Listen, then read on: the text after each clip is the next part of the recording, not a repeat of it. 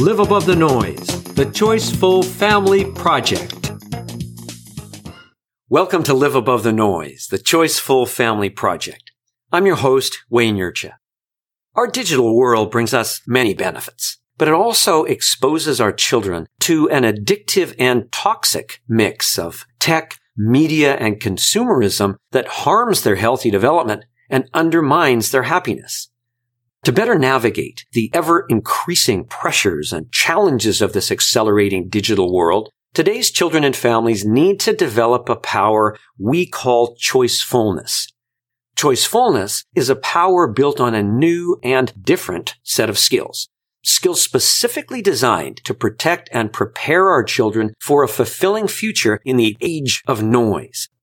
So if you're a parent looking for new ways to engage with your children, motivate your children, and prepare them for a positive future, we have created this podcast to help you. Thank you for joining us. This is episode number 2, and I'm here with my podcast partner, developmental and educational psychologist and kids media expert, Dr. Rob Breyer. In podcast number 1, we went over what choicefulness is. So let's just take a minute and go over that definition again. Choicefulness is the awareness, ability, and control necessary to make wise, thoughtful, and self-directed choices. Choices that enhance our well-being and move us toward real happiness, fulfillment, and success. Now today, we are going to focus on the awareness category of that definition. And the first thing that we need to be aware of is why noise is such a threat to our children's future. So what do we mean by that? To understand that, we need to understand what noise is. We think of noise as this non-stop barrage of distraction, distortion, disruption, and overload that comes at our children every hour of every day. Noise first distracts our children's attention and steals their time, making it more difficult for them to find the time to do the sort of enriching things that will really fulfill them and help them reach their potential. Second, noise gives them distorted information. We see that all the time. Information designed to shape their perceptions and control their behaviors, usually for some monetary reason. Third, noise disrupts their relationships and their thinking skills, their focus, their creativity, even their critical thinking. And fourth, noise overloads their ability to deal with things, causing stress, pressure, anxiety, etc. And we see that in increasing levels of anxiety, increasing levels of depression, and unfortunately even suicide. So, Rob, your thoughts on some of these things. First, the area of distraction, distracting our kids' attention, stealing their time. What do you think about that? Before we do distraction, distortion, disruption, and overload, which were the 4 qualities that you mentioned, you said something very important in that last overload idea, which is that it overloads your ability, which is basically your capacities. And I think that the key thing for a parent is to understand you don't have unlimited capacities as a human being. Your brain is set up in such a way where there are limitations in your capacities. So when we get into this idea of if this information is increasing at a huge, enormous, overwhelming rates coming at you, and if it's distracting and distorting and disrupting and overloading, it's changing things within the brain. It's overwhelming your capacities as a human being.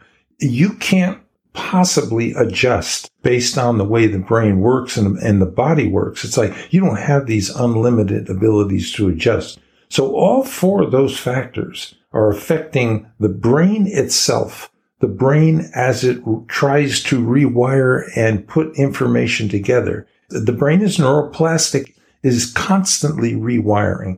And so all 4 of those factors are altering the wiring of the brain and the capacities that accompany that wiring. So if we could sort of take those then one at a time now. So when our kids are distracted and they're losing their focus, it's not just sort of a momentary thing. Their ability to focus is being lost. Is that what you're saying? Yeah, absolutely. Rewiring? Absolutely. So if information comes in to the brain and through the senses, and those senses are altered because of the brain rewiring itself, the memory is altered, because of the brain rewiring. So all those forms of distraction as they come in to the way you process information are getting rewired. So we know, parents know, everybody knows that attention span is significantly reduced in the culture, even on the level of advertising. As they used to be able to do a 30-second ad, then it went down to 15 seconds. And now it's the attention span of individuals considered to be about, 6 to 8 seconds before they can't pay attention anymore. That is rewiring. That's what happens. So advertisers adjust to that and they make their advertising different, more emotional, more powerful, and shorter to get attention based on the changing attention span, which is based on distraction. And distraction is doing something that we mentioned in that, and that is it's stealing our kids' time, isn't it? You only have so much time. Time is irreplaceable. It's not like there's some unlimited thing where you can spend your time in some distracting way, looking at Facebook over and over and over, all of the stuff that's coming in on Facebook, and somehow that time is still there. That time is gone. So if you're doing that instead of something that's going to help you, like, something out in the outdoors or something in terms of reading or playing game or something like that, that's significant, isn't it? It's not just what we're adding in, which is the noise. It's what we're taking away as well, isn't it? Yeah. And in the first podcast, when we set up this idea of these three categories of awareness and ability and control, what that distraction is doing is taking your brain structure, rewiring it, and moving you into places for your awareness that don't help you at all in terms of your potential. There's only so much you can take in, and if you're distracted, you're taking in information that doesn't help your awareness. In fact, it's detrimental to you becoming aware. So on that level alone, the distraction is definitely interrupting levels of awareness that are necessary for full potential. So let's go to the second point then, and that is distorted information, a massive thing in the news lately. Of course, we're all aware of it from the standpoint of politics and society and everything else. So that distorted information, we've said that it's designed to shape kids' perceptions and control their behaviors. You've had lots of experience with it. You've worked in the media for many years, kids media. I know that you've told me in the past that rarely is the well-being of the child the thing that's of primary importance here. Yeah, in the world of advertising and marketing, there's a concept, emotional promise. And so an advertiser or marketer, whenever they create a message, they ask the question, what's the emotional promise of this message? What is it promising somebody on the level of emotion? But when you're dealing only with the emotional promise, you're saying, I don't care how I distort the information.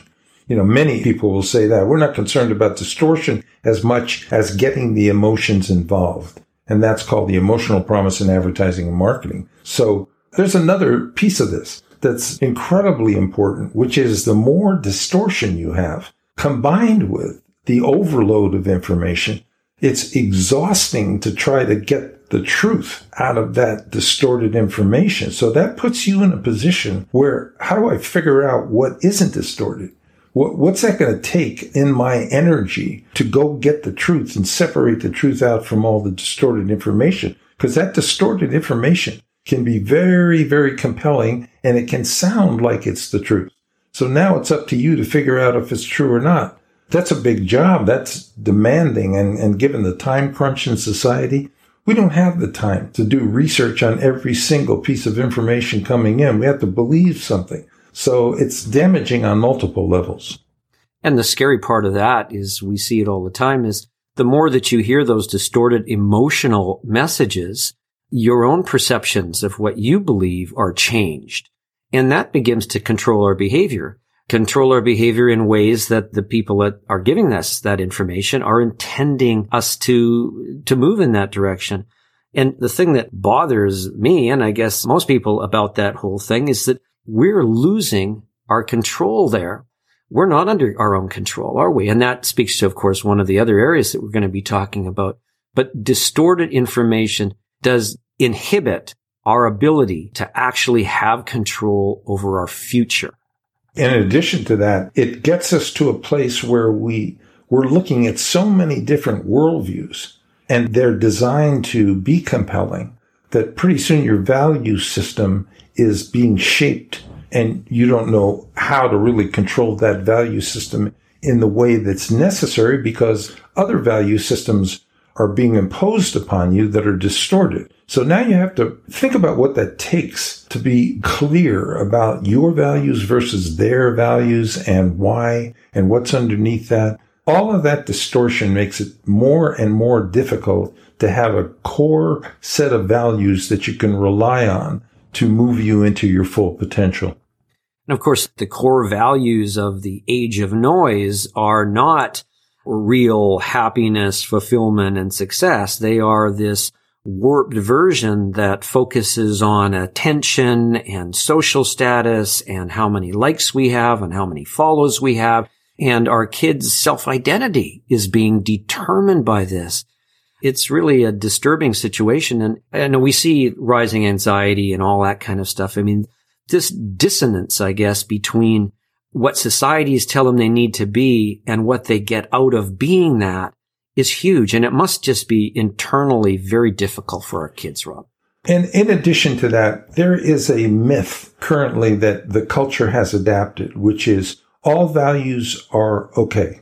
It's all relative. It doesn't matter. There's no higher values. And so if you're a person that has a set of distorted values, dysfunctional values, values that go against human development, the stages of development, the culture makes a case for it doesn't matter. Those are my values. That's all that's important. And there are no set of values that are important than other values. A lot of that happens within the culture. So the distortion supports that idea, that any set of values is as good as any other set of values. Unfortunately, the psychology doesn't work that way. We know what's good. We know what is progressive. We know what helps people move toward a higher kind of developmental stage.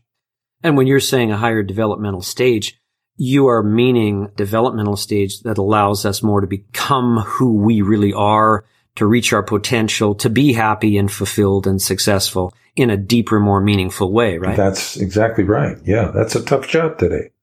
So the third thing that we talked about was the disruption of relationships and thinking skills. And we sort of touched on thinking skills there with the way the brain is rewiring and is changing kids' focus and their ability to think critically and their resilience, their motivation. So let's just talk about relationships for a minute. What does noise do in terms of disrupting relationships? Yeah, look at what is entailed in intimacy. Intimacy is what you're shooting for with any human being, is to move your relationship into a more intimate form of communication.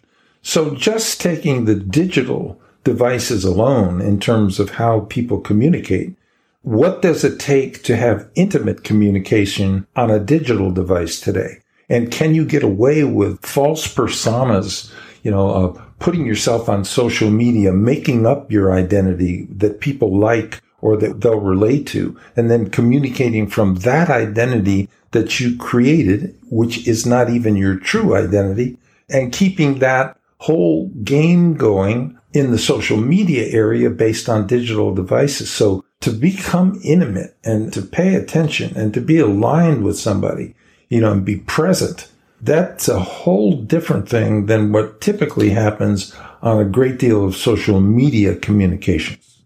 I was watching one television show that was showing this one young woman who took 700 selfies a day. I was blown away. And she was taking all those selfies so that she could get the perfect, I don't know how many, to post online. They had to be perfect. So I can't even imagine the pressure she's putting on herself, which is unsustainable, to be perfect. And then, not only that, but there's the plastic surgeons are getting a lot more people involved in how they need to redo their nose or their ear or their lips because of selfies. That's extraordinary. You're going to hire a plastic surgeon so you look good, and you can change your identity to an artificial one in order to communicate and get those likes. Yeah. Amazing. The effects of that appearance and attention and that down through society, the shallowing of our whole deeper values are a big concern. And I know we've talked about it in the past when we've talked about the declines in empathy, compassion, respect, civility. And you got to wonder whether this shallowness that is being reflected in society has a lot to do with that. Now, the fourth thing was overload, and we've kind of dealt with that. But a lot of this is caused by something that we call the cycle of noise, and it makes all of this worse and worse and worse. Rob, could you explain what the cycle of noise is to us? Well, think of it this way. If there is an increase in technology, media, and consumerism, which there is, we all know that there are entrepreneurs, there's very creative people out there, they're innovators, that's all good, and they're going to be creating new technologies. They're going to be developing new forms of media, and the creators are also highly involved in consumer products. So that just is incremental. That keeps getting more and more and more, and new forms of that constantly develop. So you have to ask yourself, what happens then to information? If tech, media, and consumers is exponential, keeps increasing, does information increase with it? Yes. Information does increase. That's the way these things work, is that you increase the amount of information, and in addition, you're in competition with other people, so you're going to increase your information in a way that competes with other people's information. So you get an increase in information.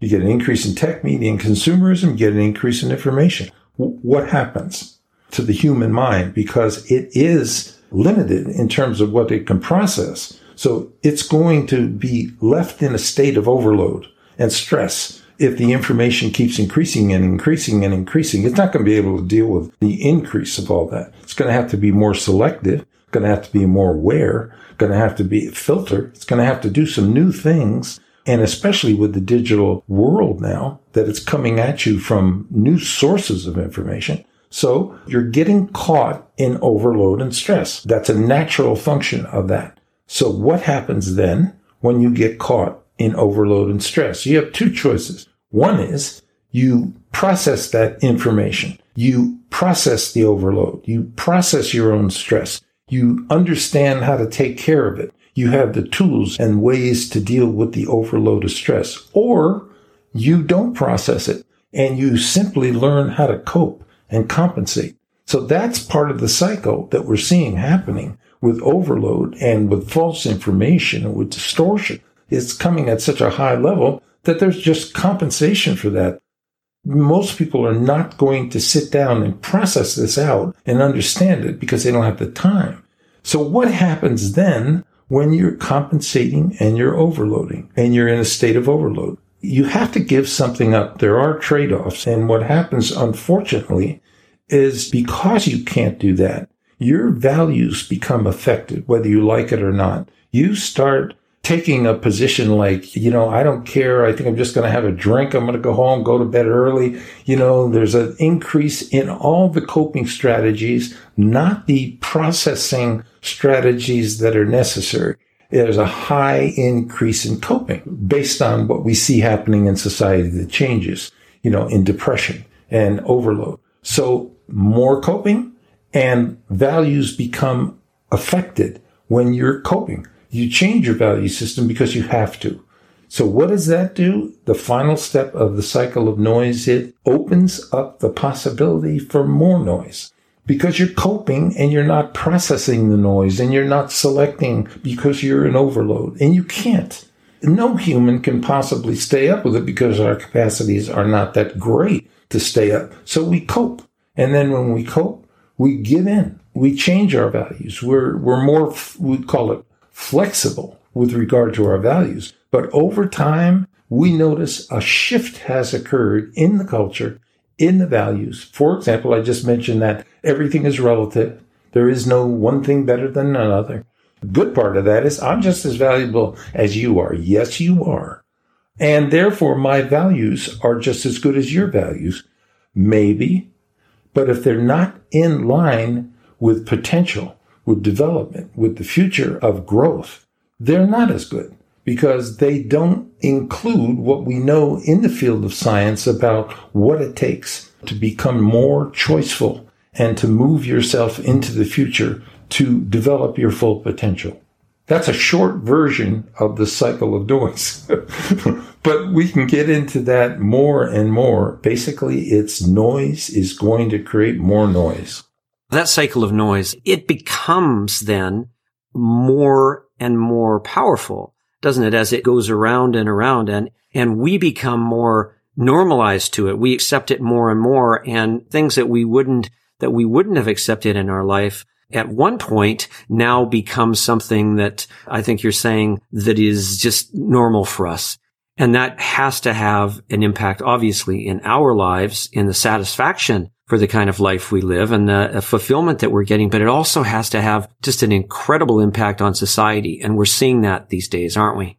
Yeah, and I think the other thing that we have to understand is a lot of people will blame it only on the current administration or something going on at the higher levels of the society, the decision makers at the top, and where the money is and what's being directed toward us from where the money machine wants it to go. And then they make the assumption that, okay, so that's what's happening now. So, things are going to change in the future and we're going to go back to normal. That's not going to happen.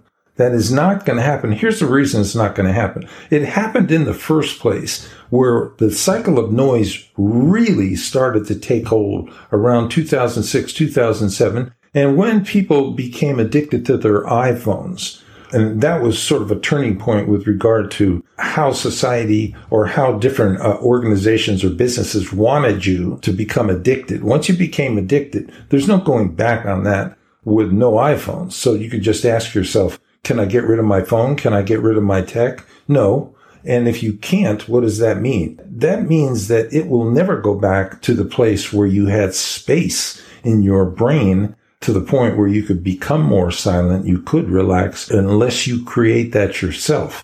But certainly the culture is going to move forward with its digital technology. And you're going to have to figure out as a human being how to deal with the incremental changes that are occurring every day and are going to continue to occur. So there's no going back to the way it used to be, period. Don't operate under that illusion, and especially for your children.